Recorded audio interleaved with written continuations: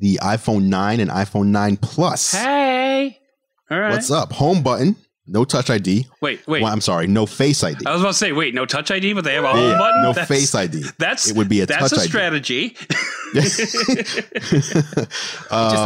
It would have the iPhone 11 and 11 Pro's A14 processor. It would have the iPhone 11's wide camera, which supports 4K 60, 4 gigabytes of RAM, 64 gigabytes of storage. And what's interesting is it would be replacing the iPhone 8 and 8 Plus, which Apple still sells. But the 8 starts at $450. This would start at $399. So for $50 less, you're basically getting all the internals of the currently shipping iPhone 11 rather than what was inside of the iPhone 10. So getting a 2-generation jump. So then this is not the iPhone SE replacement. Is that right? It will be. It will be? Well, it's not calling it the SE. I think the difference is... We talked about this last week for a little bit. The iPhone SE was about preserving the phone's size. Right. And I think the iPhone 9 is about preserving the home button. Okay. Welcome to Geared Up, brought to you by National Car Rental. I'm Andrew Edwards. I am still John Rettinger. And I'm Adam Dowd. Look, I don't get to say that. Jump the gun, special guest. I'm sorry. I thought that was a thing. You know what? Geared Up is your weekly look at the world of tech. And we do have a special guest this week. It is Adam Dowd. Adam, you're the pro at introducing yourself, obviously. So rather than me doing it, why don't you let the people know who you are, why you're here, what you do, etc.? I'm more of a talented amateur, but I appreciate the kind words. Yeah, I'm Adam Dowd, freelance tech writer, podcaster, and host of the newly launched Benefit of the Dowd podcast. So check that out on Twitter and benefitofdowd.com. I see what you did there. Now, listen, you were also previously, I appeared on your previous show. You did.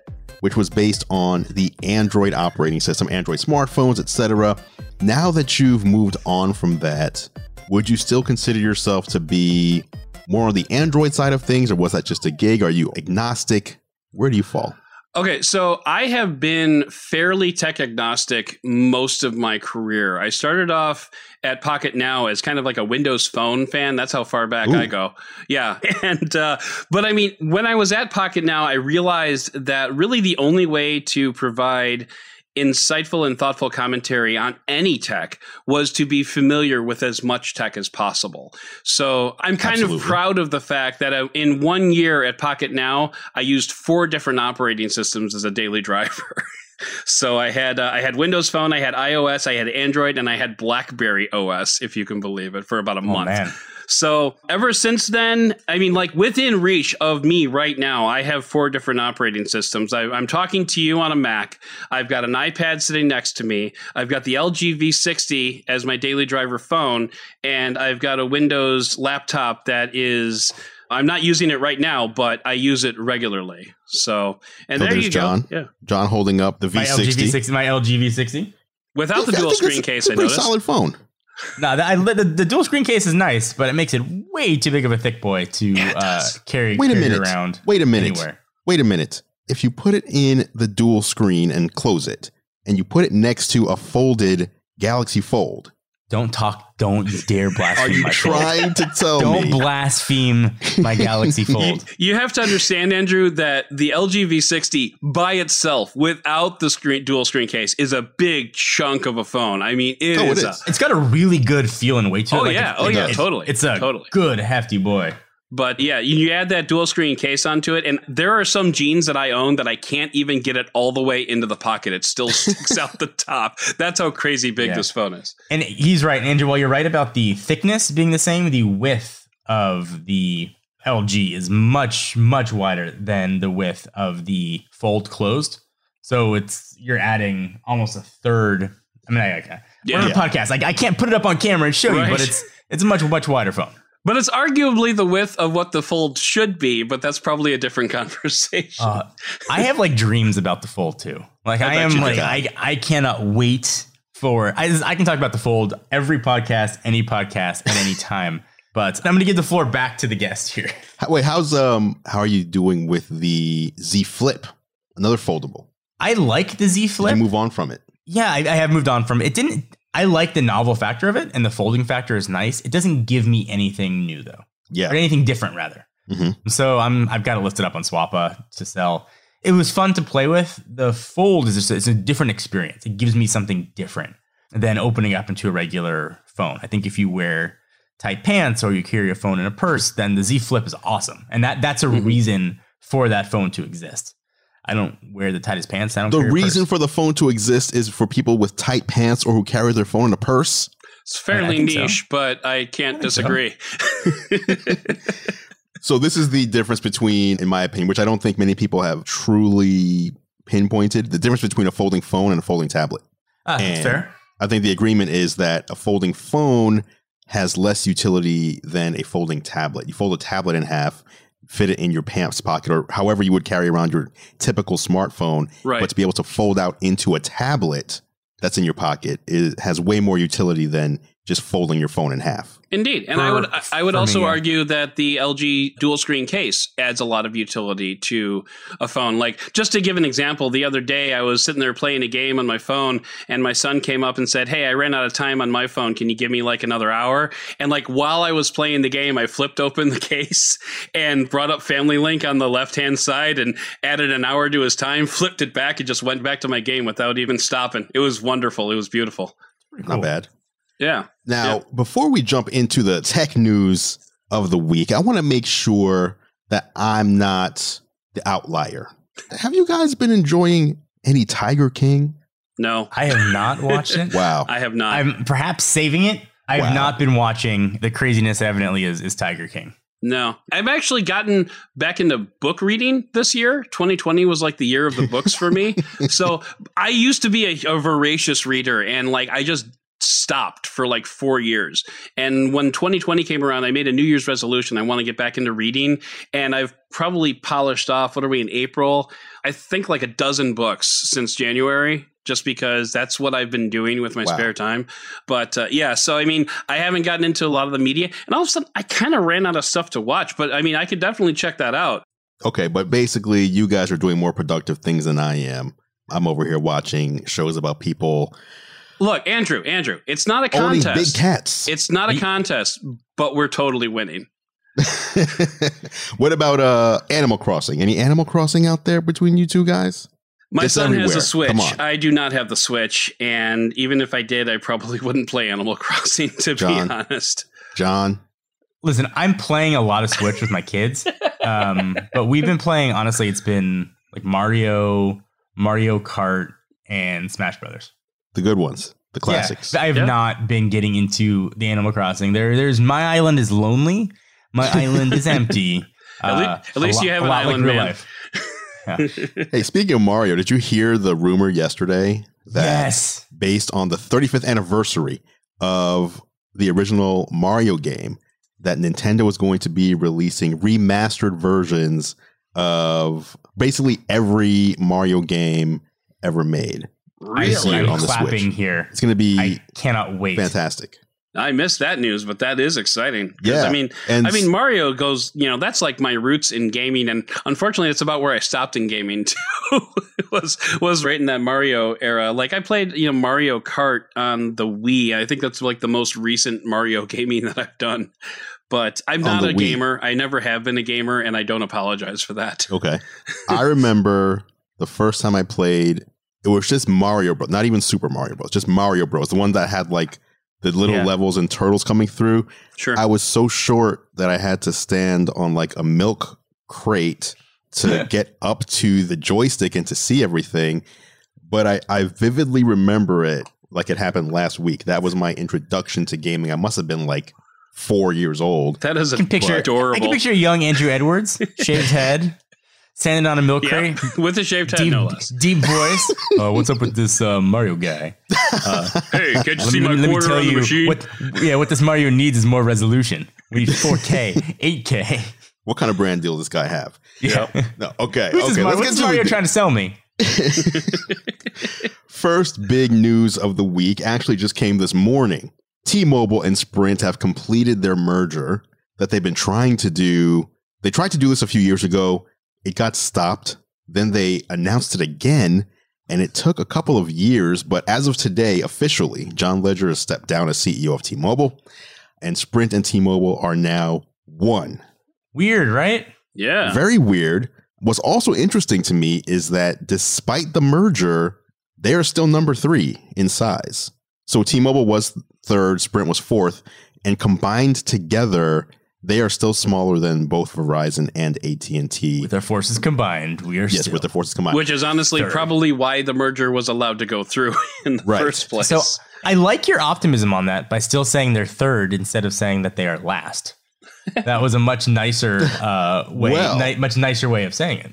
The reason I said that is because as part of the deal, in order to get it approved, T-Mobile, I forget which side, but I believe it was T-Mobile, had to sell off a bunch of spectrum and Dish. I believe one of their MVNOs, to Dish. So now Dish Network is going to be able to piggyback onto the new T-Mobile for the next 7 years. But the expectation is that they will become a fourth national phone carrier. Can I share some insight on that? Please do. Please. Dish is actually licensing out a lot of that spectrum to AT&T, to Verizon, and some even back to the new T-Mobile Sprint. So I think that Dish may not end up being the carrier that people expected they are. They might just be essentially a holding company for the spectrum, which is interesting. I will say, though, so some news came out today with the merger that T-Mobile is claiming they will offer 5G to 90% of Americans, which is pretty awesome. And they're saying average speeds of around 100 down, which is pretty solid. I mean, that's a strong LTE connection. It's not millimeter wave, but it's pretty solid sub 6. Right. Especially if that's a consistent 100. You can very easily live with that. And also, I think the big deal here and why the merger got approved, speeds for rural Americans, they said around 50, which for a lot of folks who live in rural areas, they're struggling to get 1 or 2, and even their ISPs get them maybe 10. Right. Correct. Which is terrible. Potentially good for consumers, and no plan changes, I believe, for 5 years. Yeah. And also T-Mobile launched that $15 5G plan that they promised would be part of this package, where for like $15, I want to see you get like 2 gigs of 5G data, which, I mean, you click on the wrong stream and that's gone in an hour. And you're done. Yeah, right. But there's no overages with that. I think you actually have to buy additional bandwidth, which is kind of a throwback to the medieval times of data connectivity. But now I am a T-Mobile subscriber, and ever since I got the LG V60, I've been trying out like the 5G, and I'm going to call it the 5G-ish of T-Mobile because it ain't 100. It ain't 50. I live in the suburbs of Chicago, so it's a fairly metropolitan area, but I mean, like I'm half an hour west of O'Hare, so it's not like I'm in an urban center or anything, but even so, around here, I'm getting maybe 12, give or take. Yeah. So, I mean, like, I want to see how the Sprint network is going to bolster this and actually get us up to that 100 megabits per second down, if it can. Well, that was 5G, though, right, John? Yeah, we're not going to see anything for 2-3 years, really, any tangible result on this 5G merger, really any speeds that we're expecting, I think, for a very long time. I think carriers right now are putting more of the resources keeping their networks up and running, especially in places like New York, where the networks are being strained due to the current situation. Yeah, right. I think we need to give some props, though. This kind of really is the end of an era. Oh, yeah. When John Legere stepped in as CEO, T-Mobile was a distant 4th place that's behind very true. Sprint. And he, through various Un-carrier initiatives, was able to take it to not just beating Sprint by a little bit, but substantially. Took it from a distant 4th place to a solid competitor.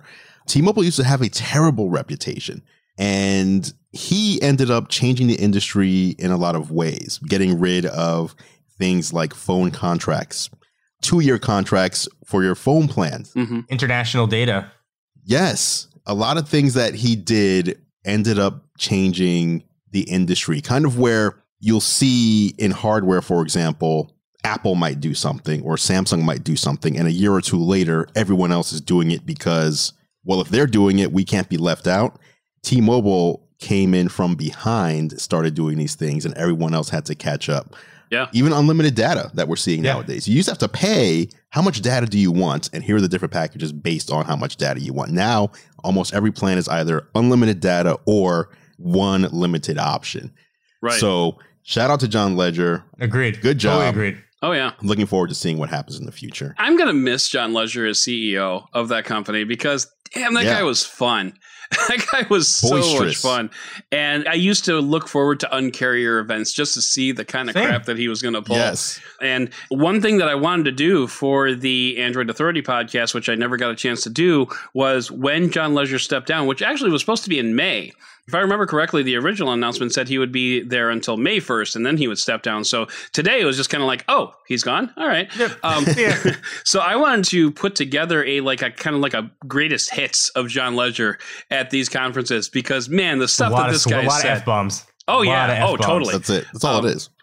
So I might still do that on my other podcast, but it kind of loses its flavor now that he's already gone. He's gone. But yeah, I love that guy. And I would also like to take a moment, because T-Mobile changed the conversation for a lot of carriers. But I think it's also a time to recognize RIP Sprint, which means that WebOS is officially dead now. So Not really, because if you buy an LG OLED TV, the smart TV OS that it runs is WebOS. That's there's yes, in name. It's sure. WebOS-ish. Yeah. Can we call this the Ish podcast? Webo-ish. Yeah, Webo-ish. There you go. Let's move on to smartphone news. I like smartphone news right now because it gives us the time to check in with John to see. Although, do we need to check in anymore? I feel like you've kind of you've assimilated over. You've left iOS as far as mobile. You still have iOS, like iPads and stuff like that. And you still have your iPhones, but on a daily basis, you've kind of assimilated over. And I think you're kind of done, right? You're just there now. I'm full-time Android on my phone. And, for those that maybe haven't been following the story, I was very into the weeds with the iPhone and iOS. And I was having a hard time remaining objective with my reviews of Android phones. Because generally when I reviewed an Android device, I would carry a second device. I'd use it for a couple of weeks, do my review, and I went back to the iPhone. Yeah. And I found that I was missing nuances of the operating system, missing nuances of the devices. And my experience sharing it publicly felt disingenuous while trying to review these phones. So I figured the best way, and I did this about 2.5 months ago now, was just to completely switch to Android. Like just 100% just make the switch and use that as my only phone and then evaluate the operating system that way. And that way, at least I could understand it a little bit better. And I wanted to be honest about it. So I did it. Yeah. And you're feeling good. Kind of sounds good. Yeah. Kind of sounds similar to the situation I was talking about before, where it's like, in order to really evaluate every operating system, you kind of got to use everything. You got to get a sense as to what everything is doing. So if you're just doing iOS and you're like, okay, I'll use the Samsung phone for a week, you're going to miss a lot. So that's I totally agree. I salute you, sir. Thank you. I appreciate it. It seemed important to do. So it's been the process moving forward. Yeah. So let's talk about the next big, I don't know if it's big, but definitely a hyped phone that is on the horizon. The OnePlus 8. OnePlus actually, it's interesting when carriers or manufacturers rather do this. So they have an event where they're going to announce the phone officially later this month. However, OnePlus themselves did a forum post on their own forums confirming a lot of the features that this phone is going to have. So basically, imagine if Apple was going to announce an iPhone and then 2 weeks prior to the announcement, they release a press release telling you multiple things about the phone before they show it off on stage. That just wouldn't happen. Yeah, that would never happen. So it's interesting that they did this, but let's run through some of these are confirmed, not rumored features of the upcoming OnePlus 8. So first up is a 120 hertz display. Yay! Nice. Last year at the OnePlus 7 event, OnePlus 7 Pro launched with a 90 hertz display, which at the time was the first phone to have that feature. Mm-hmm. And now, a year later, 30 hertz. If they were to launch a 90 hertz phone, it'd be like, wait, why is your phone, lagging behind the competition? Do we know though officially if it's going to be a OnePlus 8 Pro or just they're going to launch a OnePlus 8? Is it going to come to one phone and not the other? That's a good question. Yeah, because OnePlus has been kind of fracturing. Now, I don't want to use that word because that's not right. But it used to be very straightforward. Here's the OnePlus 5. Here's the OnePlus 5T. But ever since we got into like, what was it? The OnePlus 7, I think they started doing the 7 and the 7 Pro and the 7T Pro and the 7 Pro T and the 7. Look over there. Here's a phone, So this has just become kind of a OnePlus thing to do, is to have like several different variants depending on regionality. Yeah. Right. So it looks like this is technically a Pro. Have they confirmed 2 different phones, or are they just going to combine them again? Well, this post refers to the OnePlus 8 Pro. So I'm going to assume if there's a Pro, that must mean that there's an, otherwise, why would you call it Pro? There must be a non-Pro version. Sure. So we're talking about the Pro here, which will be released in the USA. Snapdragon 865, which we've seen in the LG V60 and the Samsung Galaxy S20 lineup. It's the latest from Qualcomm, which we're pretty much going to see any Android flagship this year ship with 25% increase in CPU, graphics, and efficiency. They're also using LPDDR5 RAM, so it's faster RAM with 45% less power consumption. Where are you getting these? Where are you getting this from? This is from OnePlus. They made a post on the OnePlus forums. Got it. In the most OnePlus possible way. Yeah. Yes. And the person who wrote this post, by the way, is the CEO of OnePlus. So this is okay. So we can probably we can trust it. Oh, yeah. Probably. Oh, yeah. UFS 3.0 storage. So that's faster storage. You've seen this in iPhones for about 4 years now. Very fast storage when transferring and accessing data. 5G compatibility, which is another one of those boxes you're just kind of checking this year. Yeah. But I wonder if it's going to be like the McLaren, where it's just going to work with sub-6, or if it'll use the X55, that can work theoretically with millimeter wave, and also is kind of universal for every carrier. That's what I'm wondering as well. It seems like they're making these phones sub-6 unless they make a Verizon specific version for millimeter wave. I don't know if OnePlus is going to do that too, but it seems like others have been doing that. AT&T is millimeter wave. Right.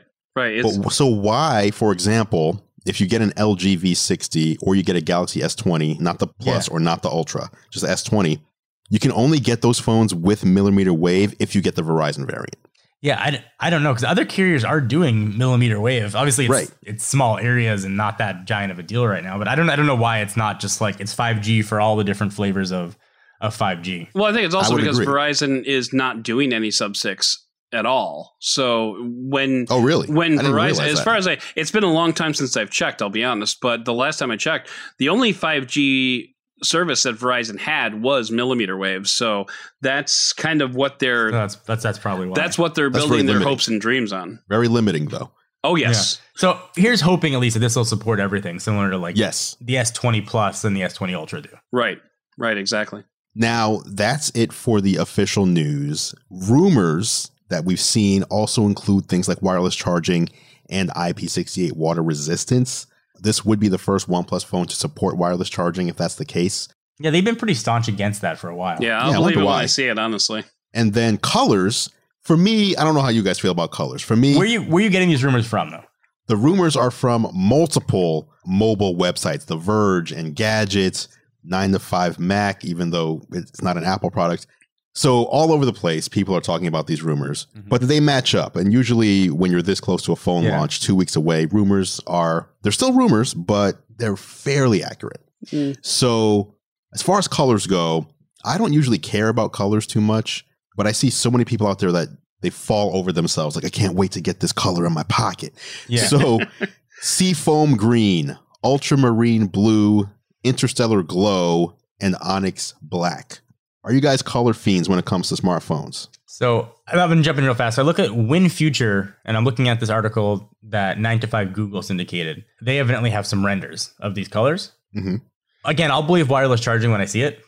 That was like Apple adding wireless charging. You stand outside with an umbrella and say it's going to rain. One day you'll be right. Right. Yes. But I've been wrong standing out there on beautiful days with my umbrella for so long. So I'm not saying yes or no to wireless charging. I'm all for colors, though. I am all for different colors. Yeah. Yeah. And I put a case on every single phone that I use / review, but it's always a clear case because I enjoy colorways on my phones, especially the white from the V60 that I got. I forget what the official name of it is, but you've got a blue one, right? Yeah. So I got the white one, which is really, I like it. It's like silky, pearly white. I really love it. Is it gold on the outside? It is silver. Because it's blue and gold. I think that looks great. I think white and gold would have looked awesome. Yeah, so there's the... That's looking good. Yeah. I don't use cases at all. There are a couple things that I would like to see from whatever the OnePlus 8 or 8 Pro or whatever they end up announcing. Yeah. I want to see improvements on camera. I think that's been one area where OnePlus they've been so far ahead on so many other things. Yeah. The camera they've always been good cameras. But I think if they can take that leap from good to great, the next OnePlus phone probably will have everything. It is. I mean, it'll probably check, I imagine, every box, right? You know, it's going to have insane power and probably ridiculous amount of RAM because they always do that. Their build quality has gotten top notch. You know, their UI is incredible, I think, from what they have and how customizable it is. I think it's even better than a lot of stock Android. Controversial opinion that I hold, the OnePlus UI is okay, not great. Sure. But again, that's the beauty of choice and you know, launchers as an option. But if they just get the optics right, I cannot see how this would not be a home run because they're always priced competitively. Oh, yeah. Yeah, totally. Are they in with all carriers at this point? Shoot, I don't remember. All I remember is T-Mobile, and I want to say they announced AT&T availability at least. I don't know if they had all four. I know it'll work. At least the 7s work with AT&T completely. I don't know if they're ever sold by AT&T, but you could, you know, bring your own device. Right. But I don't believe Wi-Fi calling worked on the 7 with AT&T. If that's an issue for you. It did with T-Mobile, which I think was the official carrier partner of it. And then there have been rumors of Verizon support, but nothing confirmed. So again, I'll believe it when I see it with wireless charging. Yeah, exactly. All right, let's move on to another rumored phone that should be coming this month and about 2 weeks away. Okay. The iPhone 9 and iPhone 9 Plus. Hey. All right. What's up? Home button. No Touch ID. Wait. Well, I'm sorry. No Face ID. I was about to say, wait, no Touch ID, but they have a home button? No Face ID. It would be a Touch ID. That's a strategy. It just unlocks. It would have the iPhone 11 and 11 Pro's A14 processor. It would have the iPhone 11's wide camera, which supports 4K 60, 4 gigabytes of RAM, 64 gigabytes of storage. And what's interesting is it would be replacing the iPhone 8 and 8 Plus, which Apple still sells. But the 8 starts at $450. This would start at $399. So for $50 less, you're basically getting all the internals of the currently shipping iPhone 11 rather than what was inside of the iPhone 10. So getting a 2-generation jump. So then this is not the iPhone SE replacement.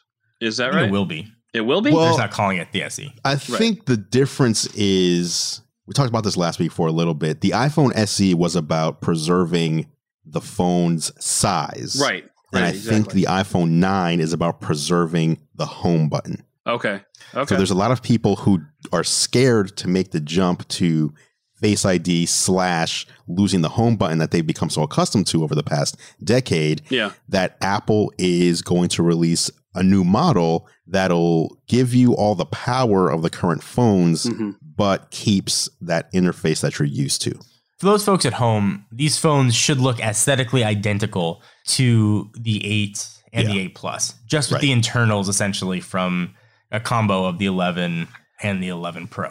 So they're going to look identical, screen size, everything to those phones. So what I'm particularly interested in with these phones is I want to know what the optics are going to be like. Because if they're going to have iPhone 11 optics, as far as like the camera is concerned, then I can pretty much guarantee I will be picking one of these up because I wouldn't mind just shooting video with it. Like just in general, just using that for the few videos that I actually do these days. I wouldn't mind just carrying around an iPhone just for the optics of it. Yeah, and so the optics will be, the difference here is that the iPhone 11 has the wide and the ultra wide, and then the 11 Pro has the telephoto as well. Right. This would just have the wide, so no ultra. It would just have one camera on the rear, but that's the main camera. So it's the camera that most people use anyway. And no reason to think it wouldn't have the optics from the 11. So it'll be solid for still, solid for video, lower price point. Apple's already recouped the R&D costs on the iPhone 8 body style, so there's no additional cost for them that they're passing on to the consumer. This phone is a lot of profit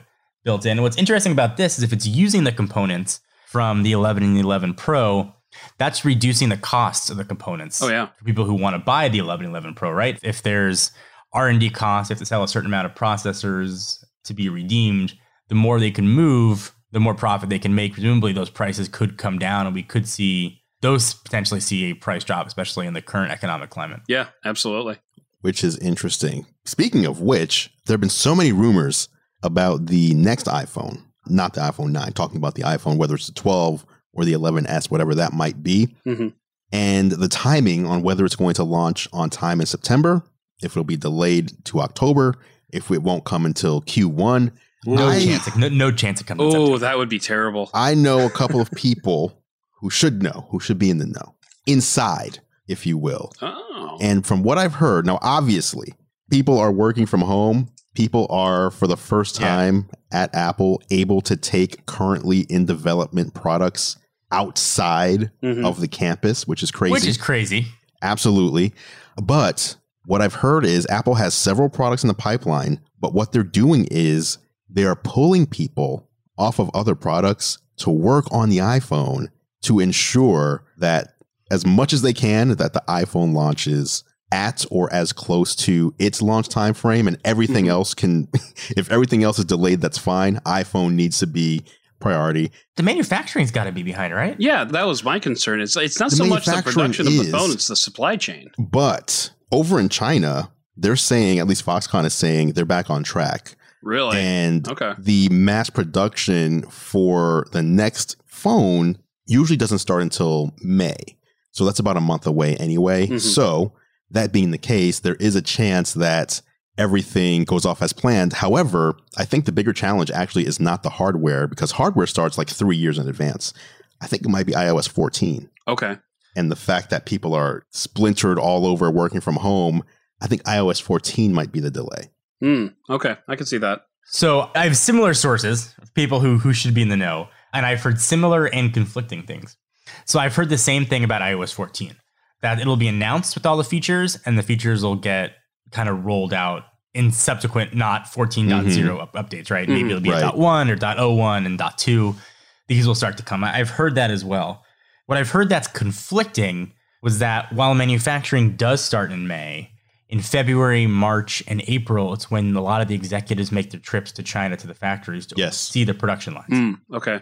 And that's being delayed, obviously. Sure. Travel's being shut down. So unless they found a way to mitigate that, and then the people I talked to didn't know if they were or if they had contingency plans in place, and they assumed, knowing Apple, that they did have contingency plans in place. But the people who usually go to check out and approve the timelines and such have not been able to do so, and presumably will not be able to do so until end of May, early June, which would put a launch from September essentially to when the launch of the iPhone X was, around December. See, that's interesting because before the holidays. See, that's interesting because I have no sources and I have heard nothing about this. So, yeah. There you go. So the truth is probably somewhere in between. Apple wants it to launch on time. And they're probably going to do what they can to make it happen. I would imagine supply will not be as abundant as it's been in recent years, if I was to guess. If I had to put money on it, I would say that Apple's September event probably happens early October and probably launches shortly after that. I think there has to be some kind of delay. But the big question is whether or not the current situation that we're going through right now is going to be resolved by then. And, whether or not this will be an in-person event or an online event or a press release like we got for the MacBook Air and the iPad Pro. So, it is just a question of what that's going to look like. Definitely not a press release for an iPhone. They will not do a press release. If they have to have a virtual conference with piped in track noise, they will do that. They'll have a laugh track in the background. Yes. Craig, you're so funny. Anyway. So that's the iPhone news. Coming up after the break, we have some tips, some thoughts on working from home, staying connected, etc. in the current times. We have all of those things. Yes, we do. Yes, we do. Coming up next on Geared Up. Welcome back to Geared Up, brought to you by National Car Rental. I'm Andrew Edwards, and it is now time for the National Car Rental story of the week. As you know, Geared Up is sponsored by National Car Rental. And if you don't know, I also do a show with National Car Rental on YouTube called Technically Speaking, where I bring you the latest, my picks for the best tech for business travel. Whether you're business traveling or even whether you're going for leisure travel, there's a lot of tech out there that can make your travel more efficient or even more fun. You can check these episodes out at the nationalcar.com control center or go to youtube.com/nationalcarrent. The latest tech puts you in the driver's seat. National Car Rental's Emerald Club will keep you there. Big shout out once again to National Car Rental for sponsoring Geared Up. Now for the National Car Rental story of the week, we are talking about working from home and staying connected. Routines, how you stay connected with family in a world where we're practicing social distancing. I've worked from home for, oh my God, like 16 years. So this is just you. Yeah. Yeah, this is me. I have a routine down. What's interesting, though, is as much as I have no problem working from home, I have my routine, I can get my work done. But for some reason, the second that I'm told, hey, stay home, is when I'm like, no, I need to get out. If you're going to tell me to stay home, now I want to go out. If you wouldn't have said anything, I would stay home. So, but aside from that, I think developing a routine, especially if you're new to working from home, you're used to going to an office every day, seeing your peers every day, developing a routine is important. John, you used to have a commute that you would do several times per week, even though you work for yourself. How have things changed for you? Do you have any recommendations for people that are approaching this for the first time? I don't know how similar my situation is to others that might be listening, but I was driving to Claremont about 40-ish minutes each way where I was filming. Whew. And then we sort of stopped that. And April 1st, today, I was supposed to sign a lease and move into a new studio. Oh, very close. That was supposed to be today. Obviously, I did not sign the lease. Okay. Things went south. Right. So I had been filming from home in the interim for about the past month or so in between. And actually, it had been fine. Trying to work around like my daughter's naps, not getting in my wife's way was kind of tricky. But, now with my kids at home all the time, it's hard. Mm-hmm. And I imagine for a lot of people, too, they're doing, these video conferencing calls and they've got kids climbing all over the place. There's pets jumping all over them. It's a very different reality than it was. And with, jobs perhaps being tenuous, there was some advice that I got. And most people here, I think, know me from the online space, but I worked a lot of jobs before this. I was an assistant at an entire ad agency. I was the lowest person at a 250 person company. I worked at Hollywood Video before that, and I sold shoes at a sporting goods store. So I worked plenty of jobs where I can appreciate the blessing that I have now. Yeah. Oh, yeah. It takes no talent to show up early. It takes no special ability to be the first one in the office, virtual or otherwise. Mm-hmm. And it takes no talent or skill to be the last one to leave. And in times like this, those things go a long way towards managers and for partners. So that's my little bit of advice that I just thought I'd put out there. Keep working, and people will notice. So that was my bit of advice. And as far as working from home, trying to separate sort of family from home is really hard. And Andrew, I don't know how you do that. You work from home all the time. But that's hard. And your wife breeds dogs. Like, how are you finding time to film when you've got, little puppies running around? It's crazy. You have your son. I mean, there's a lot of people. How do you do it? Well, like right now, for example, we're recording a podcast. I'm at home. My wife, so we have a 2-story home. My wife is downstairs and she can keep it generally quiet. Sometimes when we're recording, I'll have to say, hey, John, can you hear that? Okay, let's wait a minute, because like someone will ring the doorbell and the dogs will go crazy.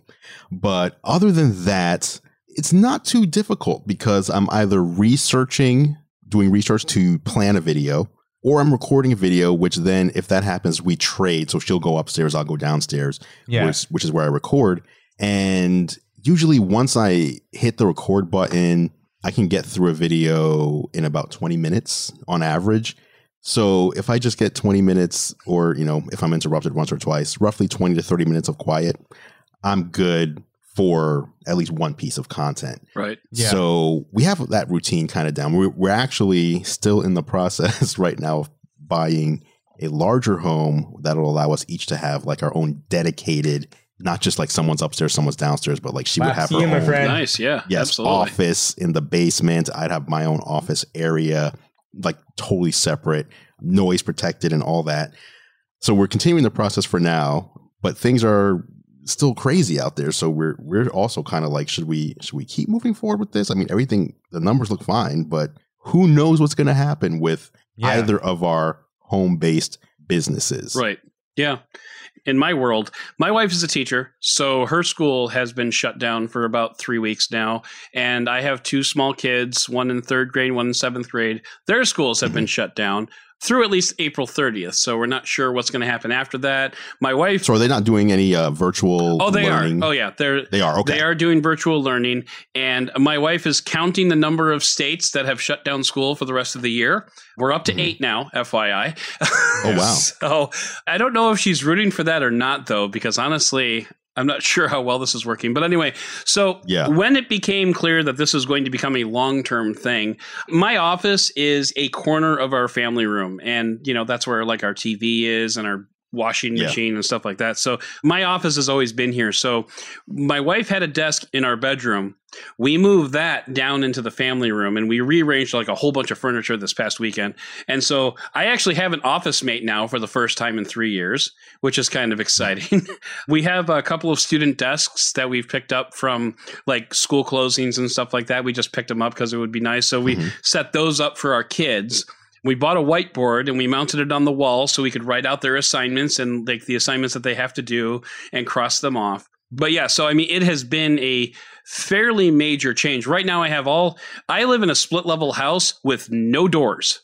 So like our bedrooms have doors, but that's it. Our kitchen and our living room. You just have an open floor plan. It's an open floor plan. Yeah. So whenever I podcast, which as you know, happens quite frequently in my line of work, I need to send all of them upstairs into our room with the door closed. And God bless them. They're so nice about it. But as far as like working from home, one of the big things is establish a routine and get it going. And another thing, solid advice. Now, I've been working from home for about 3 years now. And one thing that always helped me was the fact that I needed to wake up in the morning and take my daughter to school. So once I did that, I came home and I would start working. That was like my routine. Now that's been disrupted.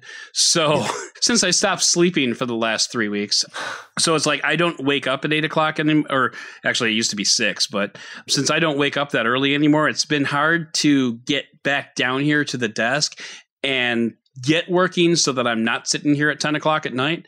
But that's important is if you can establish a routine, you know, and I'm going to repeat a lot of the things that I've heard a lot of other people say.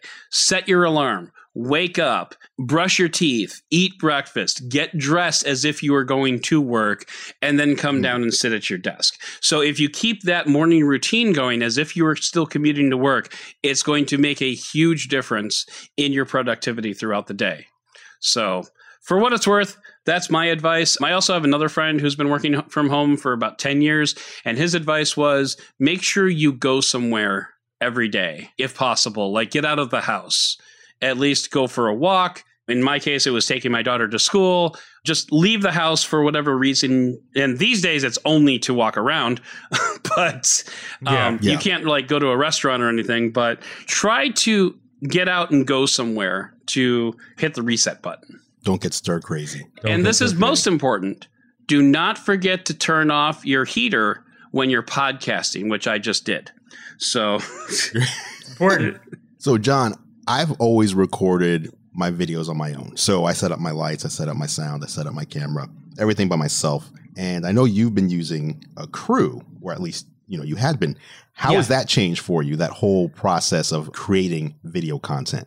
It's been different. So we had videos already recorded. Most of those are going up with one exception. The first video was sort of the new kind of vloggy setup. Should be going up later on this week. So we had to change how we did stuff. I picked up a switch pod and a Sony camcorder. I'm sort of filming myself a lot more. So the style of the video definitely has to change. And I'm hoping that the audience responds to it, or at the very least understands it. Yeah. So that's working from home. What about tips for staying connected outside of work? It's not like quarantine at home only during work hours. It's just basically just stay home. At least here in Washington, the order is stay home, stay safe. Yep. So unless you need to pick up food or need to go to a doctor, stay home. Obviously, that means don't go visit your brother, don't go visit grandma, don't go visit the parents. Kind of stay in. People need to stay connected, though. So what tips do we have to help people stay connected to their loved ones when they physically need to be apart? One thing that we did that I saw other people doing as well is doing either group FaceTime chats or Zoom chats and basically saying, hey, just send a text message out to your family, your friends, whoever it might be. Hey, who wants to have a video chat this time, this Friday at 4 p.m. Let's all, whoever can make it, let's do it. I've done that. I've also done chats with some of my creator friends who are just like, hey, let's catch up, or let's play a multiplayer video game and do a group chat and just relax and catch up. What have you guys been doing? Hey, am I allowed to do some shameless self-promotion at this point? Sure. If it answers the question. Okay, cool. So, well, actually, it's interesting that you brought this up because we were talking about this off air. I am actually going to be launching a daily chat with some of my friends in the tech space and the creator space. And that's going to be hosted through my Twitch channel. And it's going to be every day at 6 o'clock Central Time. So do the math for your own time zone. And basically, it's just going to be, hey, me and John will get together and we'll sit and chat, and maybe we'll, or not maybe, but we'll watch the chat and we'll answer questions from people that decide to show up and, you know, ask us whatever. So stuff like that. So, I mean, that's one thing that I'm going to be doing personally to stay connected with, with my friends in the tech space. See, I've been in this industry for so long that most of my friends are actually like Andrew Edwards and John Rettinger. Like, I've never actually met you in person. Right. So, I did your podcast in person at CES 2 years ago. Yeah, I know. I met you once in person 2 years ago. So not exactly the foundation of a traditional friendship, as one might say it. But my daughter has actually been doing Zoom chats with her gymnastics team. Nice. They've actually, since the gymnastics gym got closed because of all this, they've been doing Zoom-based workouts where they all get together and do like conditioning and stuff. Because the thing about being in gymnastics is if you don't condition, you will fall apart very quickly. So she's been doing that. So they do a meeting and then they can see each other and they just like kind of practice they work on their stretching. They work on some of their skills, like whatever skills that they can do. My daughter has a beam and a kip bar in her house, which is not big enough for a beam and a kip bar. I would like to point that out, but she has them anyway. So she can still work on some of those skills, but she's been doing that. My son, he's been doing Zoom, but his Zoom is called Fortnite. So he's been playing Fortnite for like hours and hours with his friends. And that's how he's always hung out. Right. Like even before all this, that's how he used to hang out with his buddies. And then, we've been in the adult space. My wife and I, we had like a regular card game that we used to go to every Friday night, which we haven't been able to do for like a month. Yeah. And it's always been a great way to just chill out, hang out, drink a crap load, and, wake up Saturday with a headache. But we haven't been able to do that. We've been trying to figure out a way to do that because like Zoom meetings do it like with a Zoom meeting. But the thing about cards is you can't like, oh, here's this card that I'm going to put down over here. Yeah. And like, that's not tenable. So we're trying to find some other way that we can do that. If only there was some electronic way that you could play cards over the internet. We don't play traditional card games. So if we played like Hearts, yes, that would be a lot easier. But if you happen to know of a website where you can play Liverpool Rummy, please let me know. So, I have to look up a website first to tell me what Liverpool Rummy is. Yes, exactly. And then we can figure it out. Exactly. We're fairly sure that this is a card game that a friend of mine invented on his own back in high school. We can't prove it, but we strongly suspect it because we've never been able to find an online resource for it. But anyway, so that's kind of our thing. That's how we're staying connected, which is to say we're not. Fair enough. John, where you at with staying connected? From my standpoint, it's been mostly like everybody else, FaceTiming or duo calls with family at night, group duo calls, just the best way I can to stay in touch. My grandparents are 90 and 91 and are in a retirement home, not a nursing home. They have their own condo. Yeah. And it's scary for them, right? Of course. It's scary for us, but for that demographic, this is terrifying. Right. So they're on complete lockdown. So trying to talk to them as regularly as I can. I'm just trying to keep things as normal for my kids. That's been the struggle, is trying to keep things normal for them and try to explain to them what's going on. I don't think lying to them makes sense because who knows what they'll hear on TV. Right. So that's been a struggle, but thank goodness this is happening now, right? The age of the internet. Imagine this was 25 years ago. True. This would be a very different thing, right? We'd all be at home watching VHS tapes and that would be the end of it. As a society, we are so much better prepared for this than we were with like previous pandemics. I mean, when you consider like back in the 1800s, we're so much more informed about things like this these days. Back in the 1800s, if somebody's horse died from one town to the next town had no idea anything was going on. Right. I mean, it's like not even just being connected, and we just have so much technology that is designed to keep us at home. And maybe for a bad thing several months ago, but now it's been kind of a blessing, honestly. Yeah. I will say people have two choices. I think people were going to come out either looking like the people from WALL-E or come out looking jacked.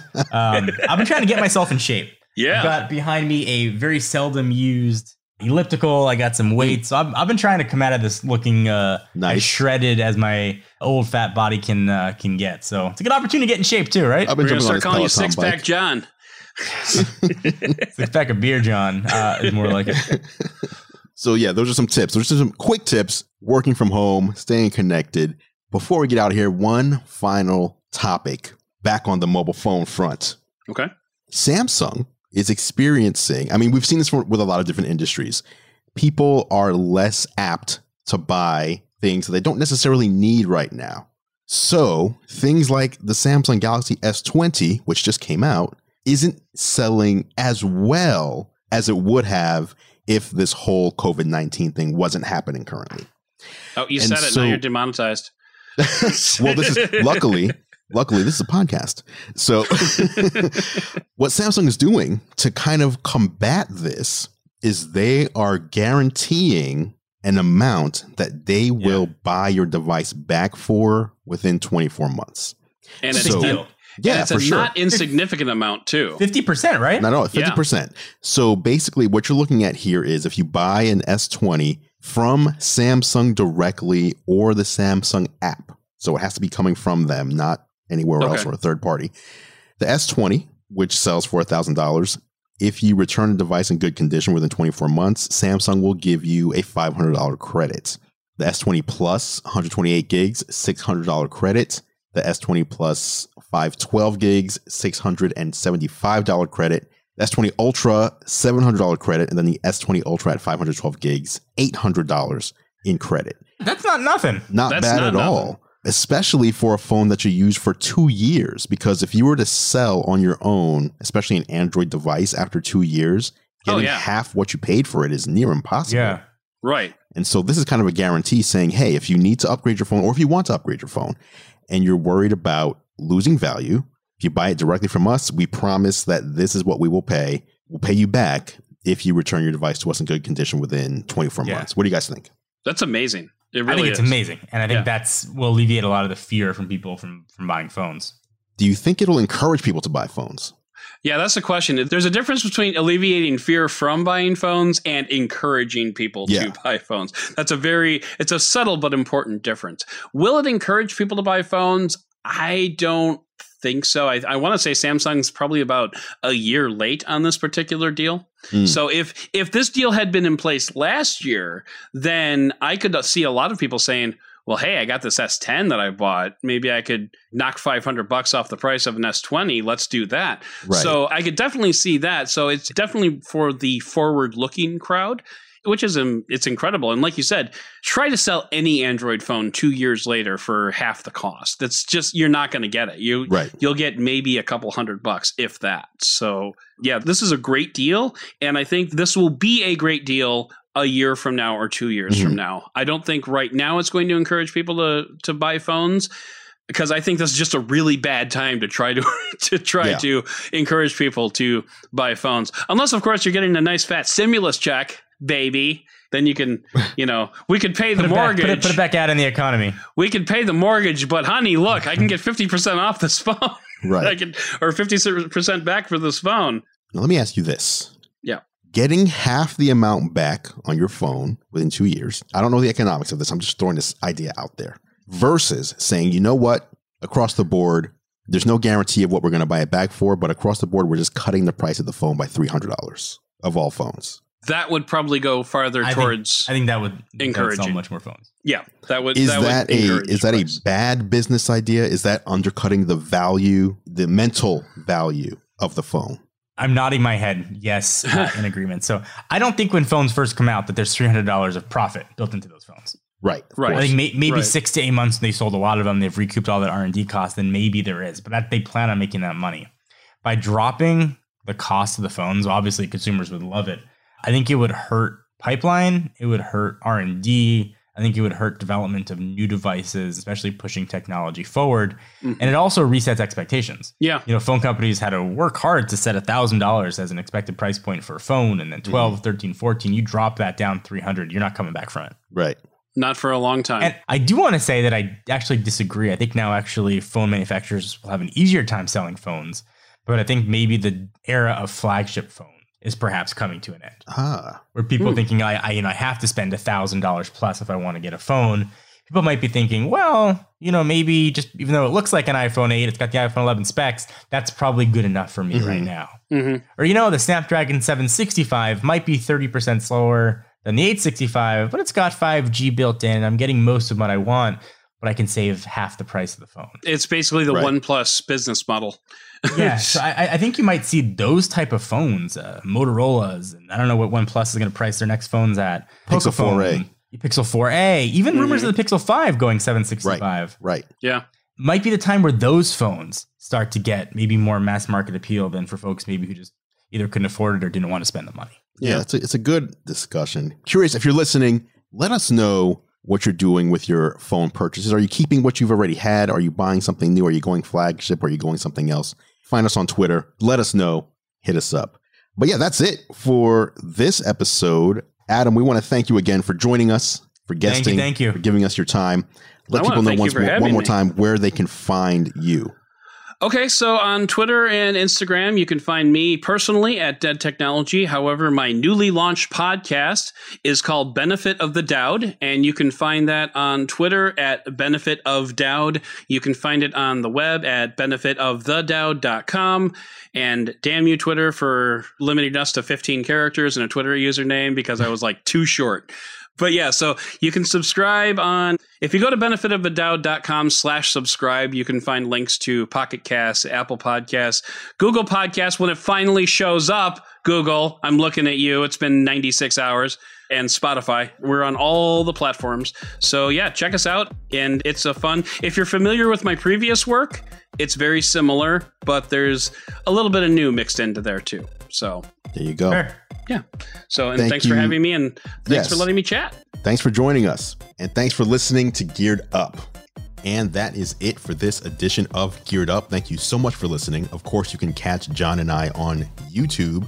I'm at youtube.com/gearlive, and John is at youtube.com/John4Lakers. Feel free to head over and subscribe to our channels to stay up to date on all the latest tech. Speaking of subscribing, you can subscribe to Geared Up in your favorite podcast app if you haven't done so already. Just search Geared Up, that's 2 words, not one, in Apple Podcasts, Spotify, Pocket Casts, Overcast, or really wherever you choose to listen. If you like what we do, please consider leaving us a rating and review. It really helps other people find the show.